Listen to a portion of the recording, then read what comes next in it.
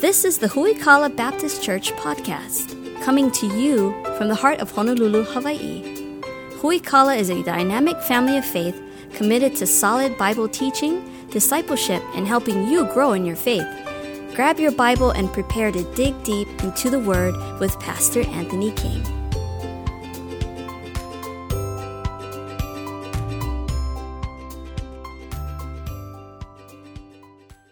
Last week we took a look at Psalm 18 as well. Today we're going to also be in Psalm 18. The idea last week was we took a look at hope. We're taking a look at hope in our series entitled Sure and Steadfast, which is our theme for this year. And so we've been taking a look at what the Bible has to say about biblical hope. When we talk about hope, we're not talking about wishes or things we hope will one day come to pass. The idea is a confident expectation, something that gives us encouragement for the future based on the character of God and the promises of His Word. When we talk about biblical hope, it's something that I have something to look forward to because I know who God is. And that's what we've been taking a look at in this series, Sure and Steadfast. Last week we took a look at hope comes from a full commitment. You take a look at verses 1 and 2. The psalmist here says, my God, my rock, my deliverer, the horn of my salvation. Very personal relationship that he has. And you and I must come to a place of full commitment to Christ if you truly want to experience hope the way that you should. And today we're taking a look at the idea of hope in consistency. We'll take a look at that this morning as well as we go through Psalm 18. We're going to start in verse number 1. Now, I encourage you to have your Bibles ready. First of all, you should always have your Bibles ready, open, ready to receive the Word. But we're going to take a look at a lengthy passage of Scripture this morning, about 26 verses. And so follow along with me this morning as we take a look at Psalm 18, starting in verse number 1. I will love thee, O Lord, my strength. The Lord is my rock and my fortress and my deliverer, my God, my strength, in whom I will trust, my buckler and the horn of my salvation and my high tower. I will call upon the Lord, who is worthy to be praised. So shall I be saved from mine enemies. The sorrows of death compassed me. The floods of ungodly men made me afraid. The sorrows of hell compassed me about. The snares of death prevented me. And in my distress I called upon the Lord. I cried unto my God. He heard my voice out of his temple, and my cry came before him even into his ears. And the earth shook and trembled, and the foundations of the hills moved and were shaken because he was wroth. There went smoke out of his nostrils and fire out of his mouth, devoured. Coals were kindled by it. He bowed the heavens also and came down, and darkness was under his feet. And he rode upon a cherub and did fly. Yea, he did fly upon the wings of the wind. He made darkness his secret place. His pavilion round about him were dark waters and thick clouds of the skies. At the brightness that was before him, thick clouds passed, hailstones and coals of fire. The Lord also thundered in the heavens, and his highest gave his voice, hailstones and coals of fire. Yea, he sent out his arrows and scattered them, and he shot out lightnings and discomfited them. Then the channels of waters were seen, the foundations of the world were discovered at thy rebuke. O Lord, at the blast of the breath of thy nostrils. He sent from above, he took me, he drew me out of many waters. He delivered me from my strong enemy and from them which hated me, for they were too strong for me. They prevented me in the day of my calamity, but the Lord was my stay. He brought me forth also into a large place. He delivered me because he delighted in me. The Lord rewarded me according to my righteousness, according to the cleanness of my hands hath he recompensed me. For I've kept the ways of the Lord and have not wickedly departed from my God, for all his judgments were before me, and I did not put away his statutes from me. I was also upright before him, and I kept myself from mine iniquity. Therefore hath the Lord recompensed me according to my righteousness, according to the cleanness of my hands in his eyesight. With the merciful thou wilt show thyself merciful. With an upright man thou wilt show thyself upright. And with the pure thou wilt show thyself pure, and with the froward thou shalt show thyself froward. In my time of pastoring and really serving in full-time vocational ministry, I've seen a lot of people darken the door of a church house. Sometimes people will come in for a little bit and try it out and kick the tires for a while, and then they'll be gone in a few weeks. Sometimes people stick around for a few months or a little while. But the folks that I see that find the greatest source of joy and contentment in Christ are the people who are just consistent. Now, when it comes to being consistent, it doesn't take a great deal of skill or talent to just be consistent. Just show up and do what's asked of you. Not every person is going to get the opportunity to stand behind this pulpit and preach a message on a Sunday morning, and that's okay. Not everybody would be asked to sing a special or a song or a solo or play in the music ministry, and that's okay. Not everyone is cut out to work with children in our children's ministry, and that's okay.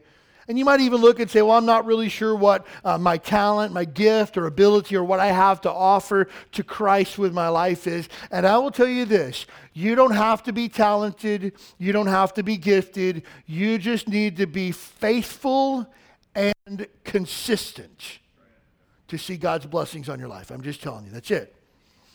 There's no secret to having a fruitful Christian life outside of these two things: consistency and obedience. That's it. You want to be walking with Jesus 10 years from now, it's going to require a healthy dose of consistency and obedience in your life. First thing that you're going to have to do is you're going to have to make up your mind who you're going to serve. Again, you see David in Psalm 18, verses 1 and 2 here. He says, my God, my deliverer, my rock, my strong tower, the horn of my salvation. He had already made a decision about the commitment that he was making to God. I'm all in 100%. I own this for myself, my faith. It's really important to me. But walking that out on a day-to-day basis, living out that commitment every single day, requires a little bit of work. And so the idea of our mindset kind of sets the direction for our life. And if you're talking about in terms of commitment, commitment breeds consistency. For example, let's say that I want to start waking up 30 minutes earlier every morning because I want to be more productive, or I want to spend time in the Word or something like that. I can make a commitment in my heart and my mind and say, tomorrow morning I'm waking up 30 minutes earlier to spend time with God. That's a commitment that I make. Tomorrow morning I wake up and my alarm clock goes off 30 minutes earlier than I'm used to. Now my commitment must be lived out in consistency. See where we're going with this? It's a daily decision I got to make. Now, in that moment, I don't want to get up. I want to stay in bed as long as I can. I want to hit the snooze as many times as possible.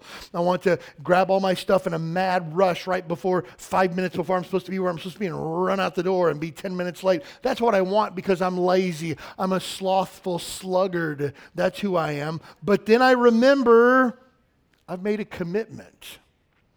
And I want to live out my commitment on a day-to-day basis.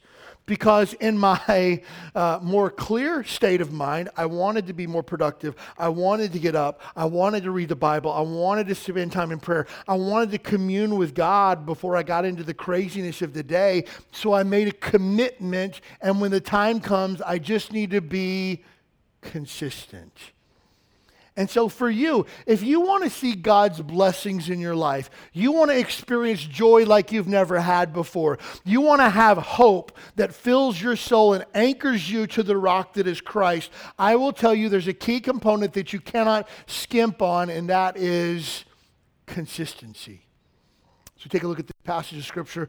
I highly encourage you to take notes and write down some thoughts as we go through this. But first of all, I want you to see in this passage of Scripture, first and foremost, that God is always working on behalf of His children. That should be a great encouragement to us. I remember talking last week in verse number 6. Verse number 6 is just a powerful verse. It says, in my distress, I was so at my wit's end. Here's what I did. I called upon the Lord, and my voice went before Him. And then it goes one step further. My voice went before Him. My voice went into His temple. Then it went one step past that. My voice went into His ears. And just know this, friend. If you're a child of God, every time you cry, your Father hears you. And your cries, your prayers go directly into His ears. There's been times before I prayed, I felt like God doesn't hear me. God's not working fast enough. God's not getting it done. But we have promises from God's word that when we cry, our Father hears it. But He takes it one step further. Starting at verse number 7, now God gets into action. I don't know, as we read through this passage of Scripture, if you were just kind of just following along and reading through it and kind of glazing over and kind of skimming the text. But this is one of the most richest poetic passages of Scripture This would be considered a literary masterpiece for people who didn't even recognize the Bible as being authoritative or supernatural in any way. I mean, you just look at the language that's used in verses 7 through 8. Take a look at verse number 7. So my cries came to God, and here's what happened. Verse number 7, the earth shook and trembled. The foundations also of the hills were moved and were shaken because he was wroth. That means God was angry. There went up a smoke out of his nostrils and fire out of his mouth and devoured. Coals were kindled by it. He bowed the heavens also and came down, and darkness was under his feet. Verse 10, he rode upon a cherub and did fly. Yea, he did fly upon the wings of the wind.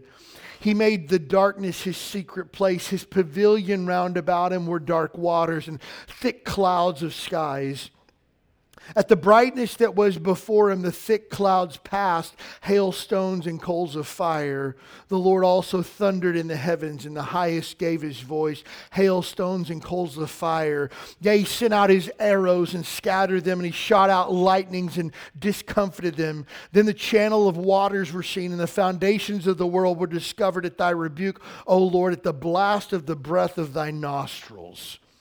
I mean, you just take a look at the rich imagery of this all-powerful God who gets into action. Why? Because David prayed. Think about this. David prayed, and according to this, God literally moved heaven and earth to attend to David's cry. That's how much your Father loves you. That's how much my Father loves me, that when I cry, it doesn't just fall on deaf ears. God springs into action on our behalf. Again, the idea that God is just kind of sitting up in heaven, like surfing the channel, seeing what's going on in your life, couldn't be further from the truth. God is intimately involved in every detail that goes on in your life. The Bible tells us in Psalm 121, verse number 3, he will not suffer thy foot to be moved. He that keepeth thee will not slumber. Behold, he that keepeth Israel shall neither slumber nor sleep. Hey, look, it's a fact. God doesn't sleep. God doesn't get tired. He doesn't take a nap. He is always willing and ready to hear your prayers. He's waiting on you and I to cry out. And God is always at work on our behalf. I love what one author said one time. He said that God is often doing 10,000 things in your life and you're aware of about 3 of them. Isn't that true? So many times we can look at our life and kind of see God at work, and then we're just kind of wondering like, hey, I guess God's just like waiting around on something. I'm not sure what he's waiting around on. All these things that the psalmist says that God was doing and working on his behalf were completely and totally unseen to the naked eye, unseen to the natural man. He just looks and, hey, I prayed and things aren't happening yet. But God is always at work and always moving on our behalf. And I love what it says in verse number 16. He sent from above and he took me and drew me out of many waters. He delivered me from the strong enemy, from them which hated me, for they were too strong for me.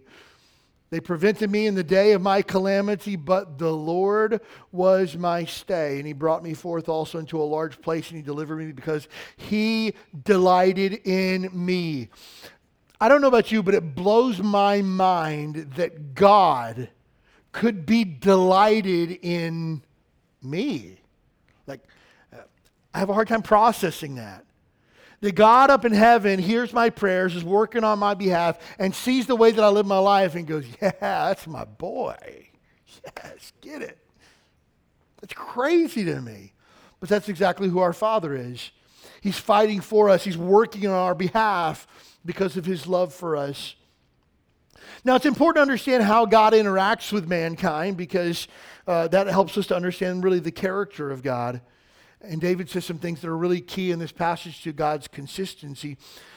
First of all, when we think about God's grace is freely available to all. There's no one that is outside of the realm of being able to receive God's grace. And again, it's important when we talk about things like grace that we define terms. When we talk about grace, we're talking about God's unmerited, undeserved favor. You and I didn't get anything to get this. It's just because God's good.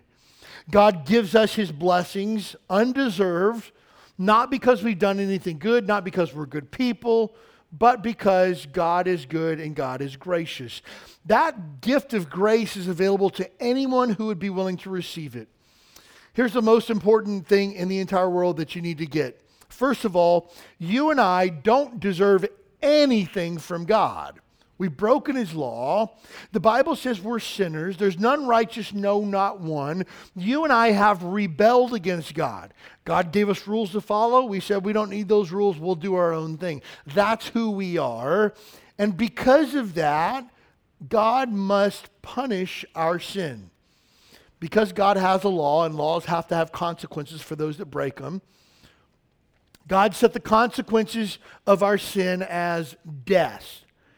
It doesn't just mean we're going to die one day on this earth. That happens to everybody and every living organism. It's a matter of dying spiritually as well. That means when you die, Hebrews tells us it's appointed unto man once to die, after that the judgment.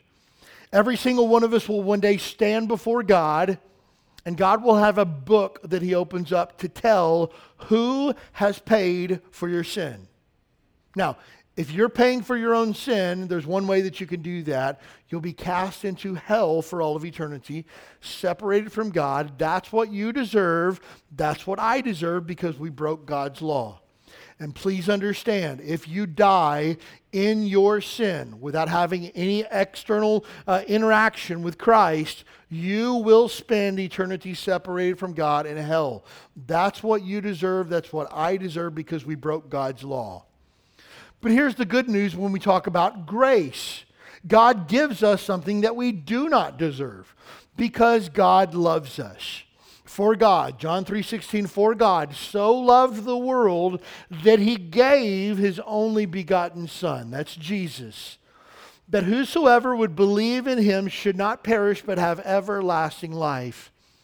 I love Romans chapter 5, verse number 8, puts it a different way. But God commendeth, or demonstrates his love toward us, in that while we were yet sinners, Christ died for us. Those words are critical, because here's the thing. We were supposed to die, but Christ died for us. If you want to study out some good theological terminology this week, you should write down in your notes the substitutionary atonement of Christ. What that means, I'll give you the short version of it. You can study that for yourself later. That means that you and I were the enemies of God, but Jesus wanted to bring peace between us and God. But there had to be a payment for our sin first. So you can pay by going to hell, or Jesus died in your place as payment for your sin and mine. And that payment was applied to our account for those who would believe and receive. And so that's the good news of God's grace. God gives you the opportunity for eternal life. He gives you the opportunity for forgiveness, even though you and I don't deserve it, because he's gracious. But you've got to make that decision for yourself. Nobody automatically goes to heaven. Nobody's automatically forgiven of their sin. You must make a choice for yourself. You must say, I believe that Jesus Christ is the Son of God. I believe that he died for my sins. I believe that he's the only way to heaven. I believe that he rose again the third day, victorious over sin, death, and the grave. And today I'm putting my faith in Jesus to save me and forgive me of my sins. If you would do that, the Bible says that you can be born again. Now that's really important, because John chapter 3, verse number 3, Jesus says, no man shall enter the kingdom of God unless he is born again. The only way that you can go to heaven is through Jesus. Jesus explains further in John 14:6. Jesus says, I am the way, the truth, and the life. No man comes unto the Father but by me. Now that's really important to note too, because any church or religious structure that says there's another way to heaven other than Jesus disagrees with Jesus, okay? If a church says, oh, you've got to get baptized by our church to go to heaven, they disagree with Jesus, because Jesus says, I'm the only way to heaven. Nobody comes to the Father but by me. Any church says, oh, you've got to be a member of our church to go to heaven. Jesus didn't say, I am the way, the truth, and the life. No man cometh unto the Father but by me and this church. Christ alone is all you need for forgiveness of your sins. And so if there's never been a time in your life where you've been saved or born again, you need to make that day today. This is not how to become a Baptist or how to join our church. You don't have to go through a baptism class or a catechism or anything like that. You just need to say, I believe that, I receive that, and I'm asking God to forgive me of my sins. And you could be saved the Bible way. And again, it's not how to be a Baptist or how to join our church. It's how to know your sins are forgiven. That is grace, my friend. You and I don't deserve it. You and I could not earn it if we wanted to, because that is a gift of God freely given. You see, you can't earn the grace of God because grace and works are mutually exclusive of one another. This is really important. Paul tells us in Romans chapter 11, verse number 6, and if it's by grace, then it's no more of works. Otherwise, grace is no more grace. And it's of works, it can't be of grace, because then grace is no longer grace. So the two are opposite. Either it's God's grace or it's not. Now imagine I have this really cool pocket knife. It's a really cool Kershaw knife that was given to me by a friend for Christmas this year. It's told off. Did you hear that flip out? That just like sounds manly, doesn't it? I enjoy like flipping it like that. And so it's a favorite knife of mine. But let's say I'm going to give this as a gift. I'm going to give it to my friend Tommy over here. Now, Tommy, I'm going to give you this knife. It's a gift. No strings attached, just a gift because I'm good, I'm gracious. But you got to be in church 52 weeks out of the year, or if you miss 1 week, you have to turn it back in. Okay? Would you say that that's a gift? No, it's a reward for perfect attendance. And if he doesn't hit the mark, he has to give it back. That's not a gift. Tommy, I'm going to give you this knife as a gift, but I need you to get baptized this afternoon. Is that a gift? No, it's a reward for being baptized at that point. And so now we've added conditions to this. Tommy, I'm going to give you this, but you got to cut my grass this week. You got to wash my car. You got to shine my shoes. You got to do my laundry. Now he's just working to get some pocket knife that he may or may not even want, right? But let's just say that I give this to Tommy. Let's say, here's a trick for you. I give this to Tommy because Tommy's really nice. He always smiles. He's friendly. He's a good guy. He loves his wife. He's just a good dude. So I'm going to give this to Tommy. Is that grace? That's a tricky one, isn't it? No, it's not grace. You know why? I'm giving it to him because he's a nice guy. But let's say that Tommy is a wicked, terrible, reprehensible sinner, right? Which I think he would agree he is. You know why? Because I am too. Wicked, reprehensible sinner. And I say, Tommy, I'm going to give you this not because you're good, but because I'm good. Tommy, I'm giving you this not because you deserve it, but because I am gracious, and all you have to do is receive it. And if he receives it, that is a gift of grace. That's the way God's salvation is. Anytime we tack on works to God's plan of salvation, it's no longer grace and it's no longer salvation. And again, any church that says you got to be baptized to be saved, you just added a work to God's grace, and now it's no longer God's grace. Hey, you got to follow Jesus every day for the rest of your life. If you fall into sin, you lose your salvation. Then it's no longer grace. The grace of God is given to us not because we've earned it, but because our Father is gracious. And God's grace like that is freely available to anybody who would receive it. Our salvation by being saved, it's not available by merit. It's only available by God's undeserved favor. Ephesians chapter 2, verses 8 and 9 says it this way. For by grace are you saved through faith. Grace and faith there. Not of works. It is the gift of God, lest any man should boast. You see, if we worked to attain our own salvation, we're keeping a checklist of all the stuff we've gotten done. I might have more on my list than you got. And I get to brag. Maybe I get to wear a special pin on Sundays to show how much higher I am than you. But that's not the case. I'm a wretched, desperate sinner in need of God's grace. I have no reason to brag or boast. Paul says if I'm going to boast in the grace of Jesus Christ alone. Because in me, Paul says, in my flesh dwells no good thing. There's nothing good about me to brag. And so God's gift of grace is freely available to anyone who would receive it. Now, if you die without Jesus, if you die in your sin, by dying in your sin, I mean, there's never been a time in your life where you've been saved or forgiven. You need to understand how God deals with your sin because God punishes the wicked. That's a Bible fact. You cannot get around that. God is a God of love. God is a God of mercy. God is a God of grace. God is a God of kindness and compassion. But please do not misunderstand. God is also a God of wrath. God is also a God of judgment. And there is one thing that God hates. God hates sin with every fiber of his being. And when it comes to the wicked, those that live a lifestyle of sin, those that live outside of the grace of God, never having their sins forgiven, God's judgment is coming for them.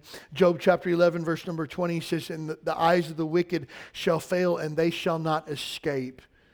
And their hope shall be as the giving up of the ghost." For the wicked, they'll be punished so hard that they will look forward to death. But for the wicked, when they die, their misery only begins, because then they get cast into hell for all of eternity. That's the beginning of the eternity of suffering. Job 21:17, "How often is the candle of the wicked put out? And how often cometh the destruction of God upon them? God distributeth sorrows in his anger." Psalm 9:17 says this, the wicked shall be turned into hell, and the nations that forget God. Again, the wicked shall be turned into hell. You know, here's the thing. Most people think to themselves that don't really know the Bible, they think, well, hell is reserved for bad people. Okay, I'll give you that, but let me just tell you this as well. We're all bad people. Think about that for a second. Hell's only for bad people. Yeah, and we're all bad people. The Bible says there's none righteous, no, not one. And the Bible says that God turns the wicked to hell. Again, God's wrath and judgment is upon those who live a lifestyle of sin. Now again, the hope for that, the antidote is Jesus Christ. Psalm 11, verse number 6, "Upon the wicked shall he rain snares, fire and brimstone, and a horrible tempest, and this shall be the portion of their cup." If this is your first time at Huikala, first of all, let me say welcome. And second of all, you can go home today and say, the pastor was talking about hell, fire, and brimstone today. Guilty as charged. Hey, look, it's in the Bible. And here's the thing. You and I need to get this straight, too. If we don't explain to an unsaved world that there is a real, literal coming judgment, we're not doing anybody any favors. We're actually paving the pathway for their eternal destruction. We can't be guilty of that.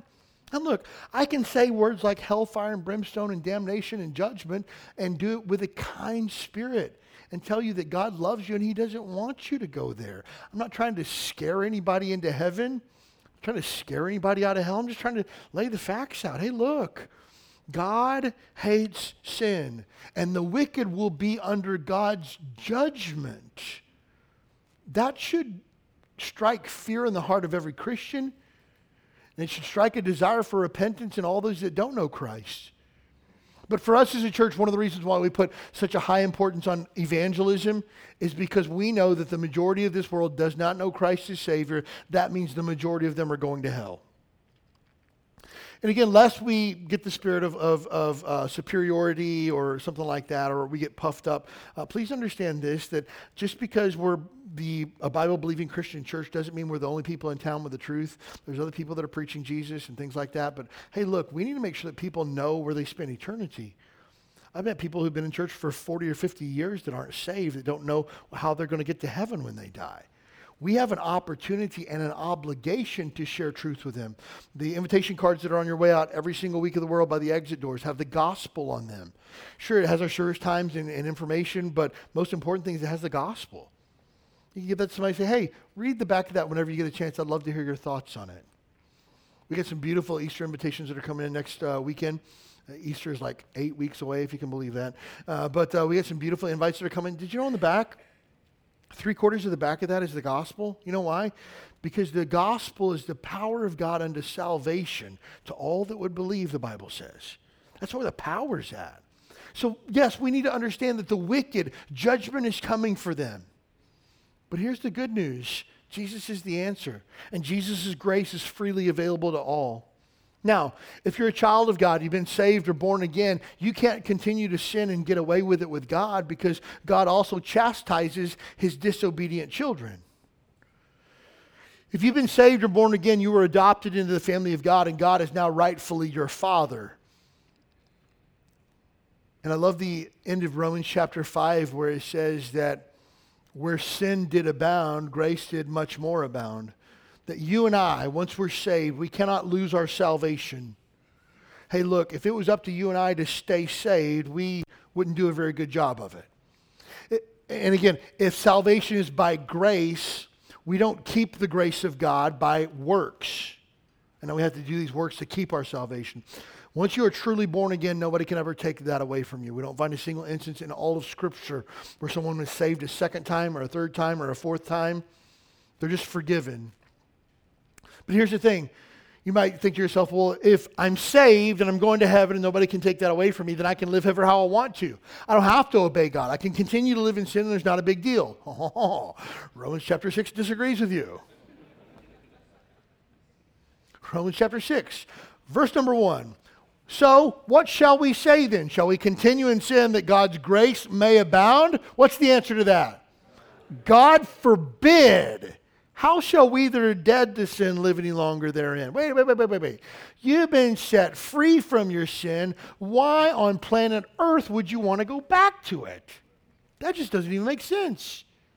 No. You're dead to that. You don't live there anymore. No, moving on now. We can't continue to live there. But what if we continue in sin? God's grace is sufficient for our need. God's grace will forgive our sin. But please understand this. If you're a child of God, you cannot outrun God's chastisement. The word chastisement means loving discipline and correction. It means that as we step out of line, God brings loving, uncomfortable circumstances in our life to get us back on track. Just as we as parents should lovingly discipline our children. And if you don't lovingly discipline your children, let me explain to you really quickly how it's done. I discipline my children not because I'm mad at them or because they've ruined my day or they've ticked me off. I discipline my children because I love them and their path is destructive. Okay? I love them, and when I discipline them, I have to do it out of love. If I can't do it out of love, I need to take a breather, take a break, do it tomorrow, do something, but I can't discipline them out of anger. I discipline them not for the purpose of hurting them or bringing punishment into their life, but to give them a point of reference where we will never cross this bridge again. Are we on the same page? And I'm going to make their life painful for a brief period of time for one purpose, to bring them back to a place of repentance and restoration. You take a look at Revelation chapter 3 as Jesus wrote to the churches.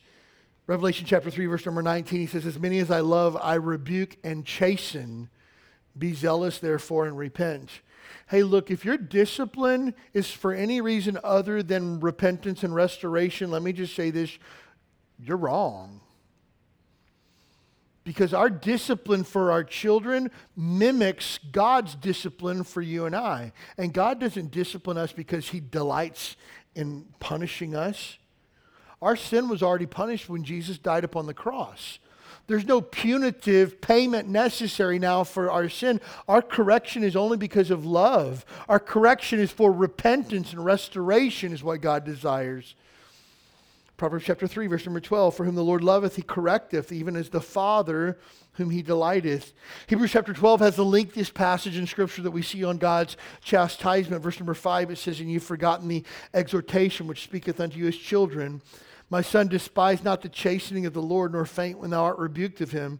For whom the Lord loveth, he chasteneth, and scourgeth every son whom he receiveth. If you endure chastening, God dealeth with you as sons. For what son is he that a father chasteneth not? But if you be without chastisement, whereof all are partakers, then you are bastards and not sons. That's heavy language, even in biblical terms. Hey, if you can, let me just lay it out for you.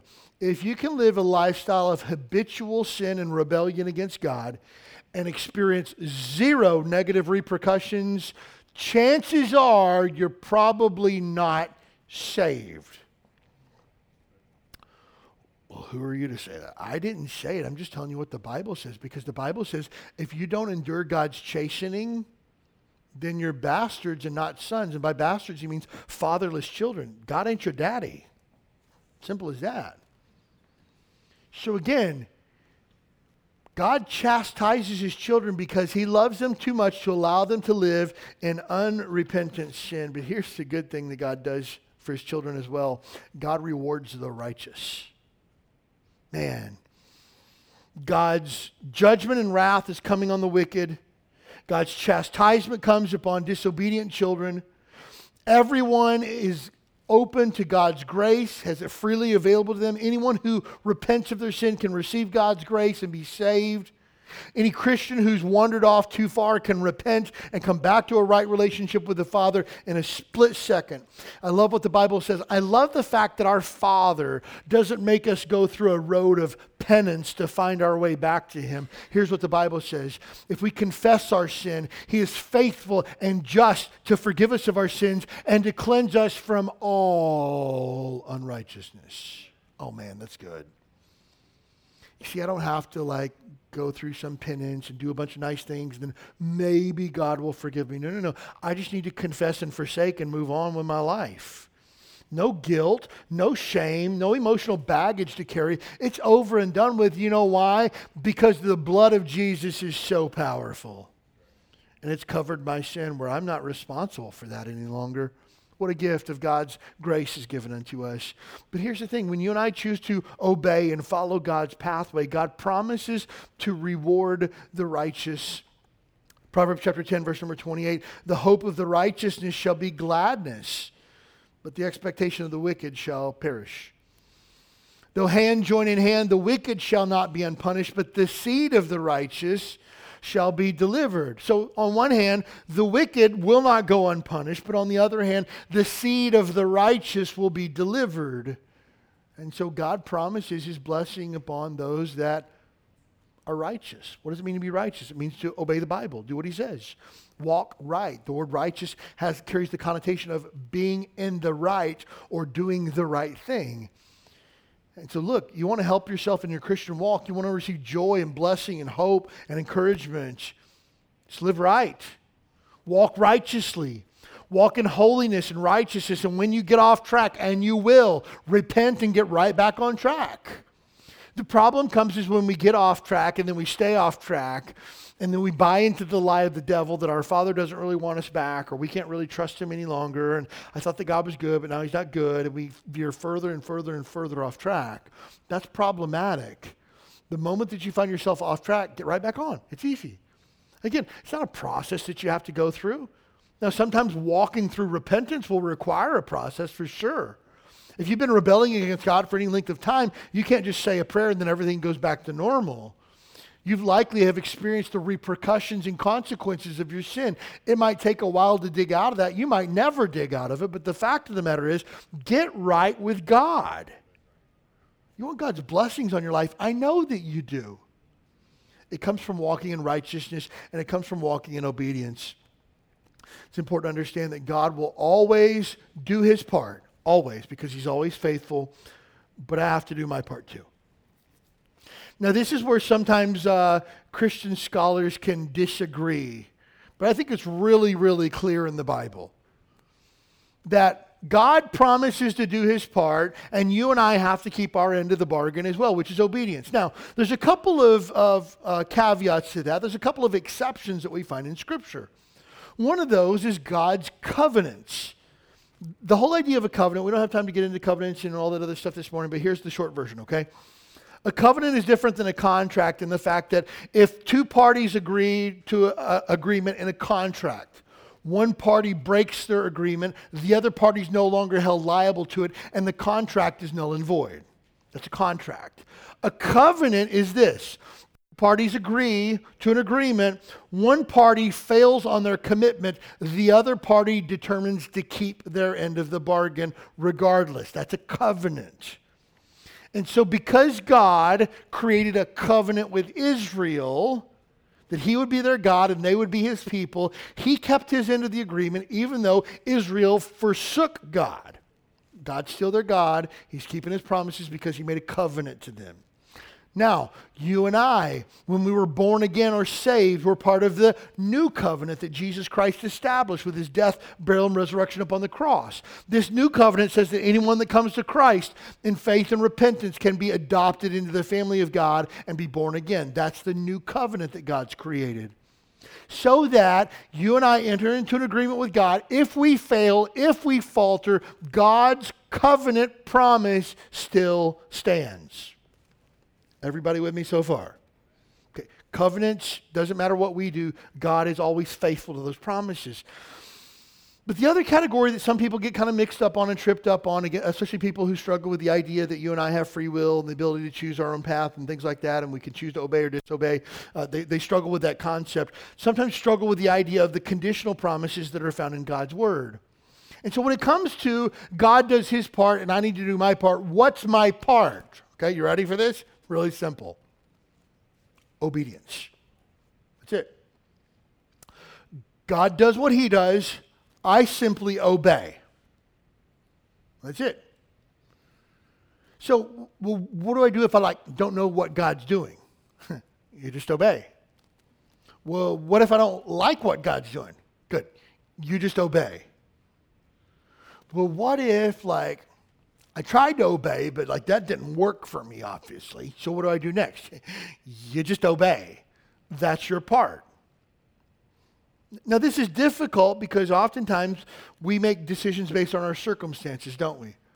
Well, I could obey in this situation, that would be fine, but if I obey in this situation, it's going to cost me money, it might cost me my job, it's going to cost me respect from my peers, it's going to, hey, just obey and do the right thing, and God promises that he'll bless. Again, we take a look at our text this morning, Psalm 18, verse number 20. The Lord rewarded me, how? According to my righteousness, according to the cleanness of my hands hath he recompensed me. So here we see that God has recompensed or given him blessings as a result of his willingness to walk in righteousness. It's important to understand that as we look through the Bible's chock full of God's promises. On the back table today, if you don't have a copy of it, you should pick up one of these, totally free, called the Bible Promises book. There's 1,000 promises from the Bible. And they're arranged by order, like fear or anxiety or frustration or love or things like that. Just different promises throughout the Bible. But you need to understand that many of the Bible promises are conditional, and many of God's promises cannot be claimed without first following God's processes. That's really important to note.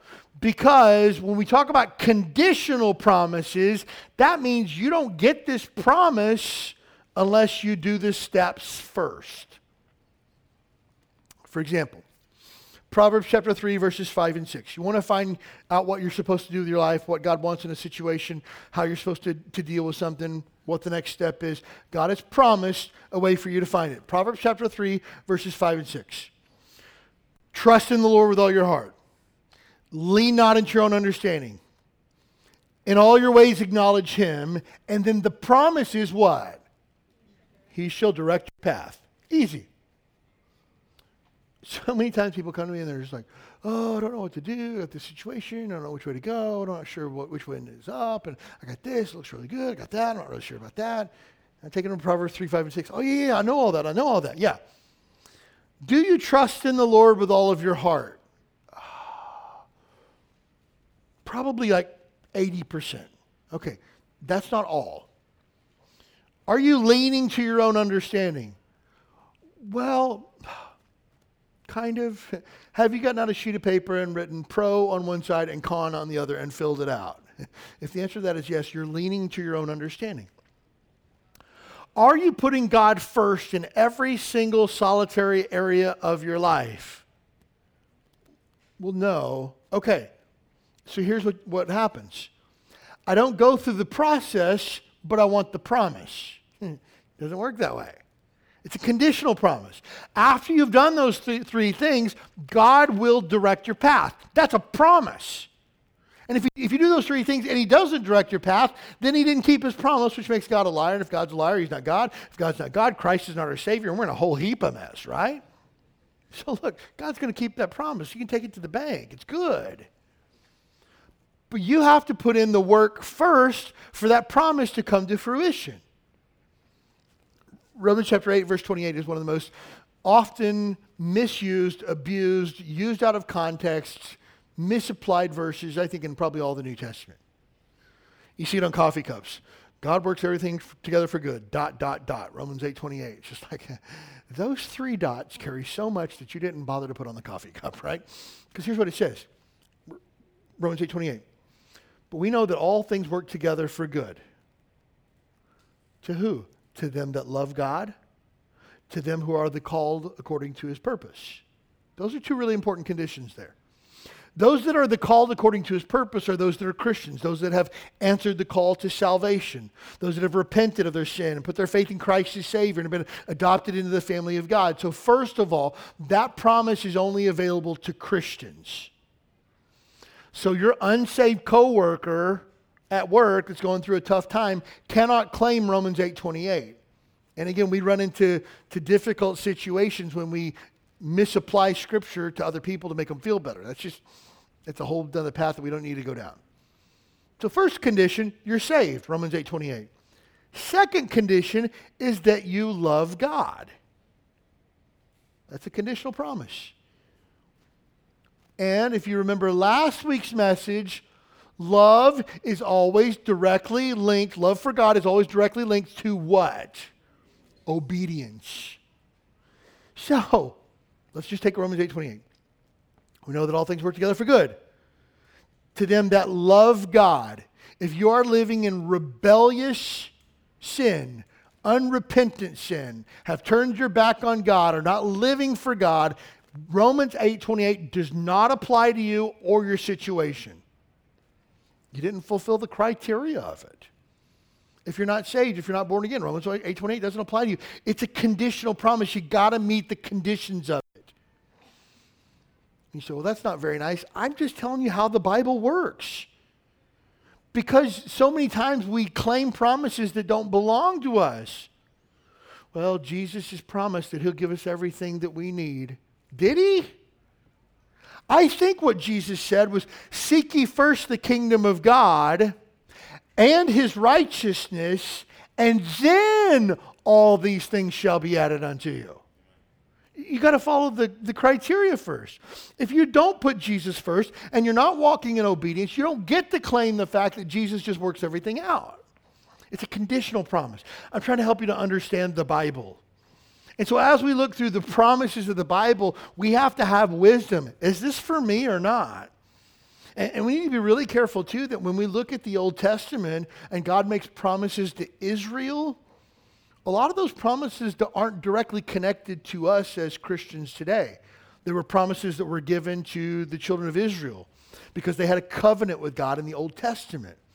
And look, we run into serious problems, serious misunderstanding and misapplication of Scripture when we begin to take things in the Old Testament that were promised to Israel and now apply them to the United States of America. And blessed is the nation whose God is the Lord. That's America. God bless America. You know, that verse applies to us. Actually, it doesn't. It actually applies to Israel. And then, here's the thing. You take it, and again, you want to go down a rabbit hole of really bad, terrible theology and terrible hermeneutics, right? Research Christian nationalism. Basically, the idea is that Christ is directly intertwined with the United States of America. And the promises that were given to Israel now transfer over to America. Never forget the people that live in Canada or people that live in Mexico. Just only America gets the promises of the Old Testament. That just doesn't make sense. No lie. I've seen people with T-shirts and hats and stuff like that say Jerusalem on it. And on the top, the USA is capitalized in Jerusalem. And it's got like stars and stripes on it. It's just like, no, Jerusalem is not America and America is not Jerusalem. We don't get the promises that were given to Israel to adopt as Americans. Again, we need to have wisdom as we parse through Scripture. Now, does the promises that God made to Israel help us understand the character of God? Absolutely. Does God bless America as we walk in obedience? Absolutely. Does God punish America as we celebrate wickedness? Absolutely. But that's not based on the covenants that God made to Israel or promises of the Old Testament. It's based on the principles and the character of God. So again, we just have to have wisdom when we process through these promises, because a lot of these promises, I got to do my part. And David here says, God recompensed me. He rewarded me according to my righteousness. And consistency in my walk with Jesus allows me to really experience joy in God's blessings. You want God's blessing on your life? Walk righteously, walk obediently, not for a couple of days, but a couple of weeks, a couple of months. Do it every single day. You want the blessings that comes from consistency.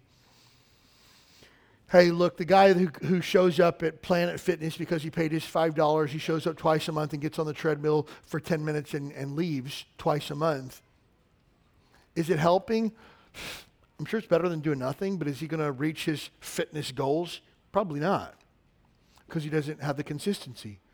But you show me a guy who's on that treadmill 30, 45 minutes a day for 5 days a week, he's going to see some serious progress based on consistency.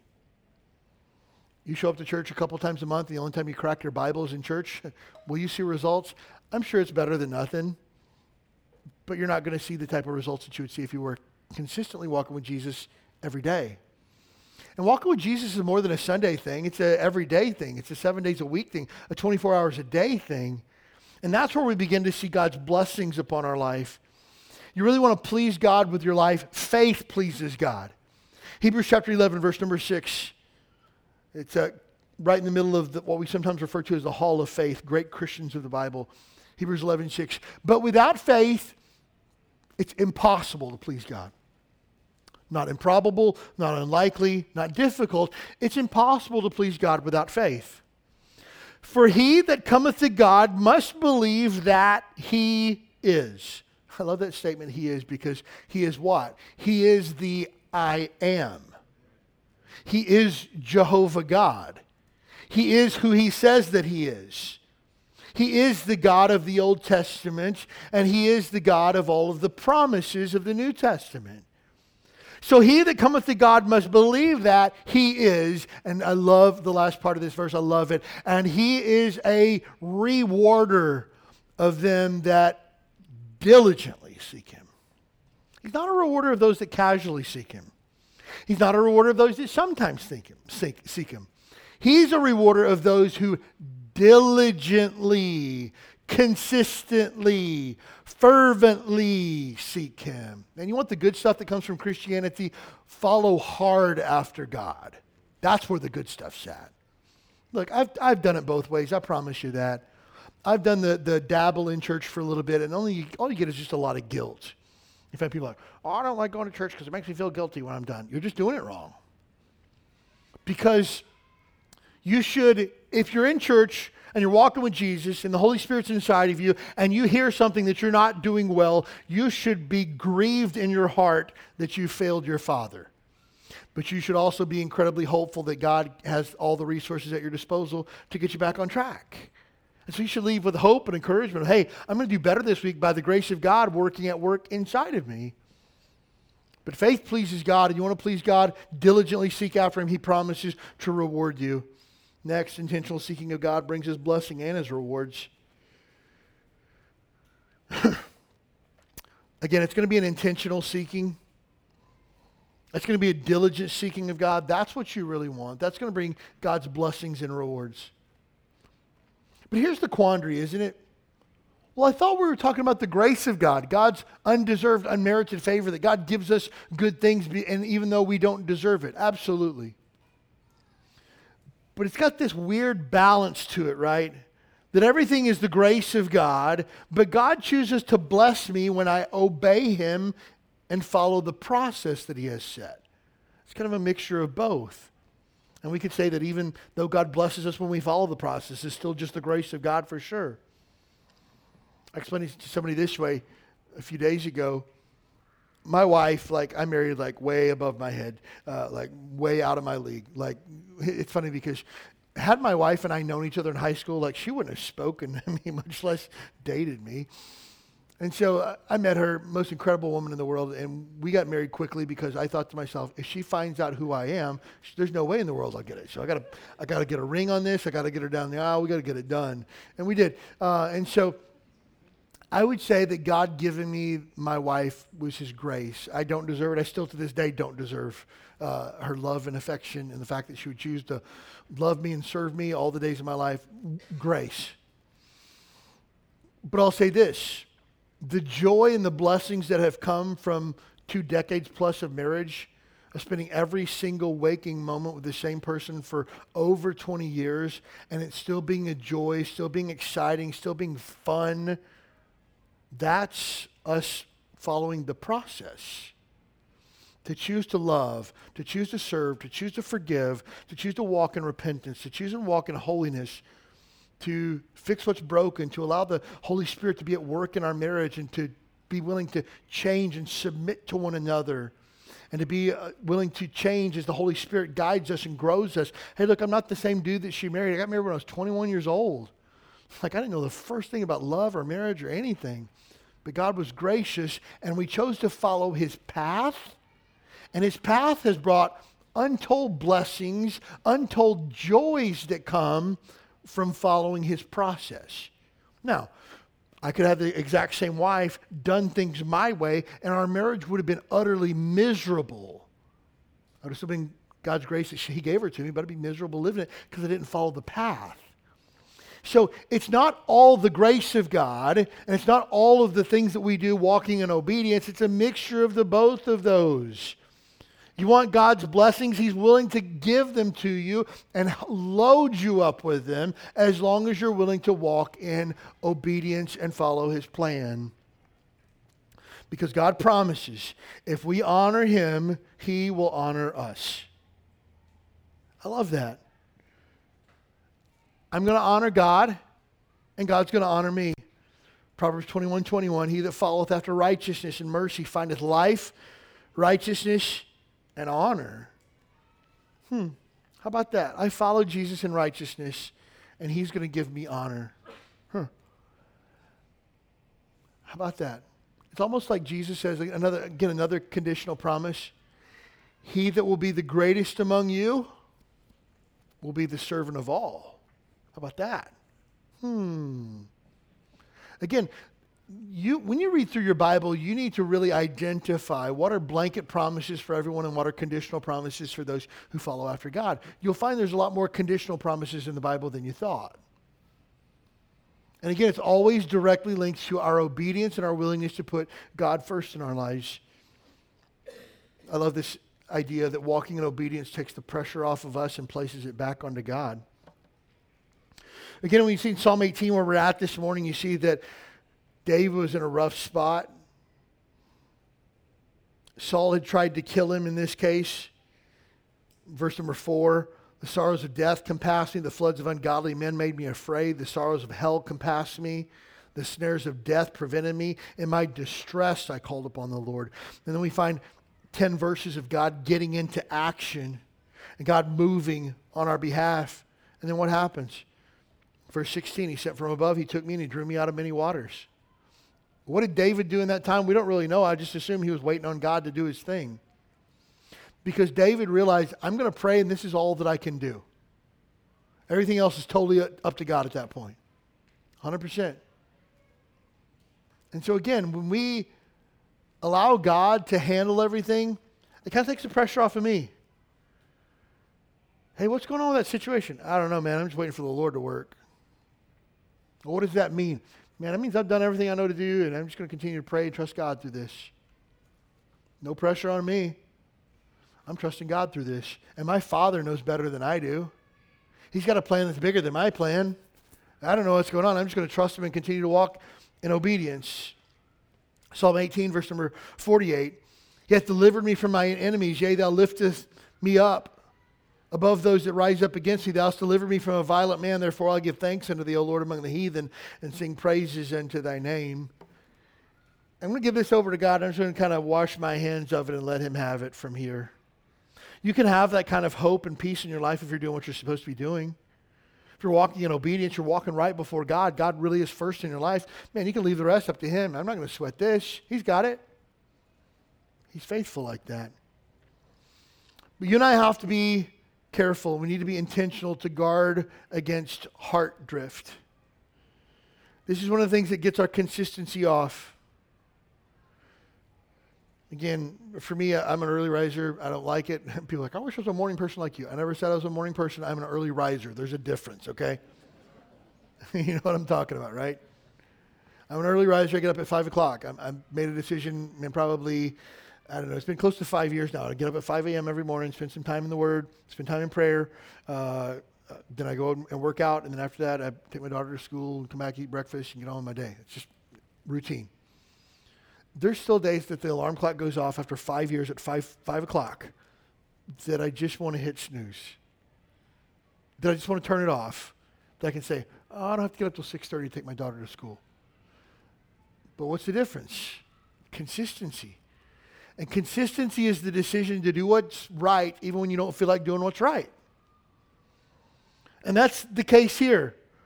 Again, we have to choose to walk with Jesus even when we don't feel like it. Yeah, I don't feel like going to church. That's a good indication you should go anyways. I don't feel like reading my Bible today. That's a great indication that you should totally read your Bible today. I don't even know what to pray. Good. Just do your best today. Oh, I don't want to share my faith with my coworker. That means they need it. Again, I'm just going to do what's right, not what I feel.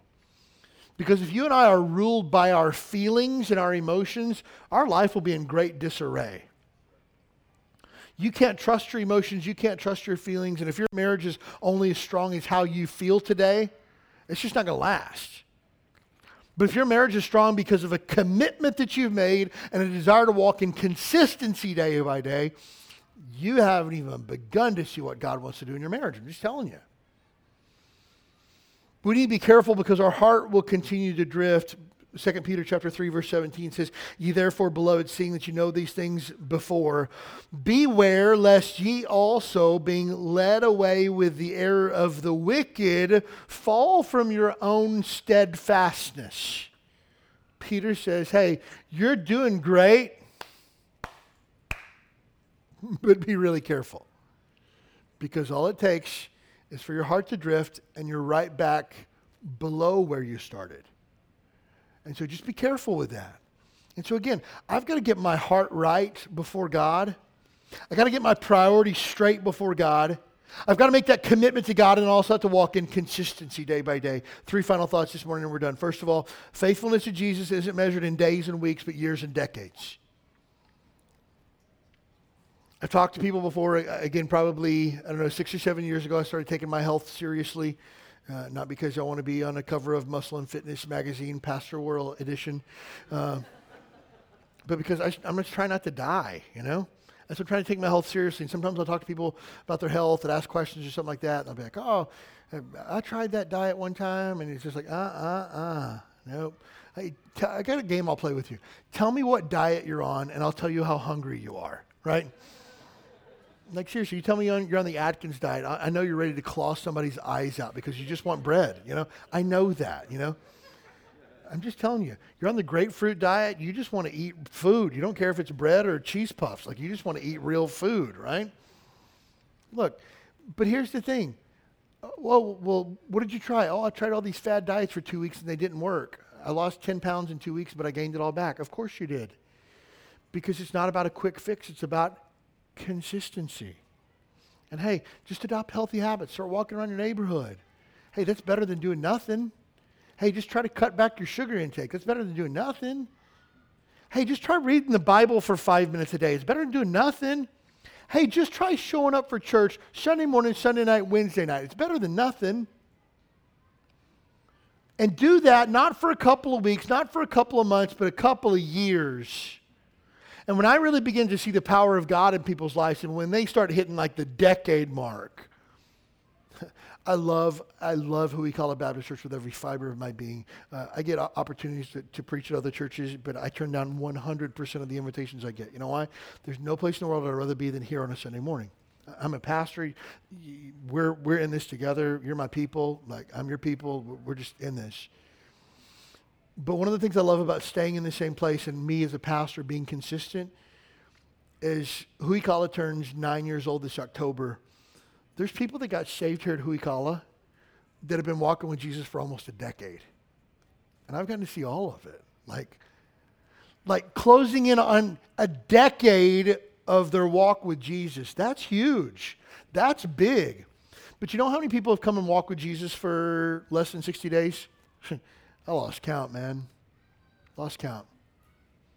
And the people that quit on Jesus 100% of the time, I promise you this, I don't know every situation, every story, they don't have hope, they don't have peace, they don't have joy, guarantee you. I'm not saying they went to another church because what they need. I'm talking about they quit on Jesus. Promise you, they don't have joy, they don't have hope, they don't have peace, guaranteed, because those things only come from the Holy Spirit.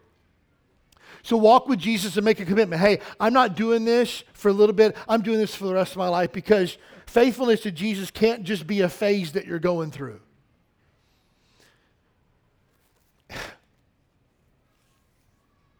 If you're a new Christian, let me just tell you, I'm super proud of you.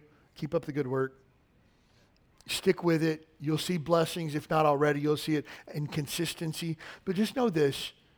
If you just started walking with Jesus, or you just decided to get serious about your walk with Jesus, and you begin to tell people, please understand, not everybody's going to be excited for you as you are, okay? People are going to be discouraging.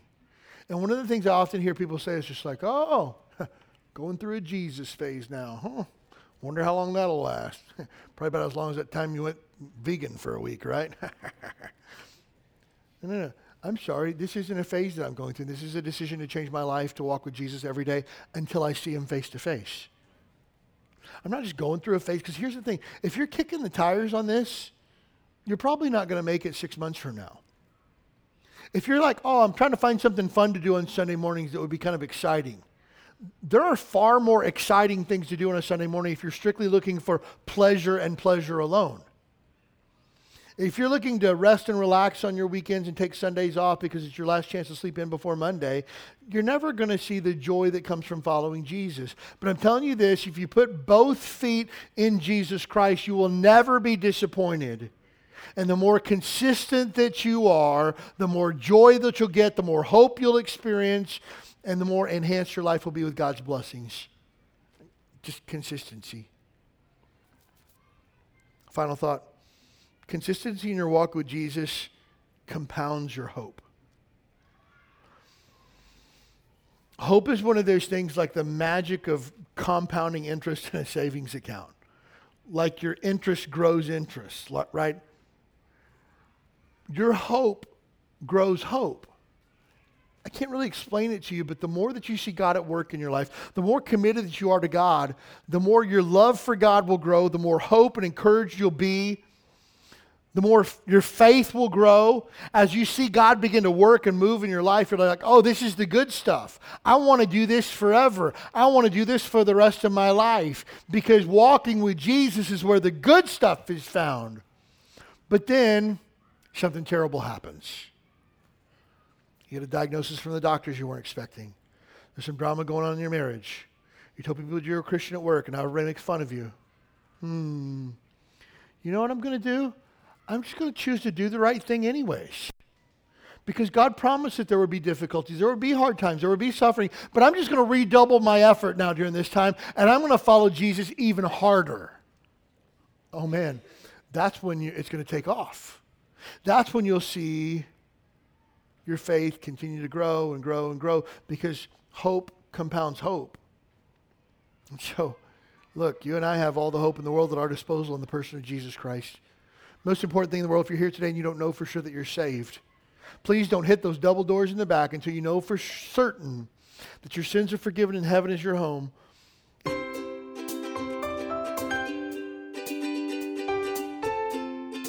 Thanks for joining us for the Huikala Baptist Church podcast. We'd love to have you as our guest this Sunday morning at 10 a.m. You'll find exciting classes for your keiki, a welcoming church family, and a message from the Bible that's sure to encourage your heart. Join us this Sunday. You belong here.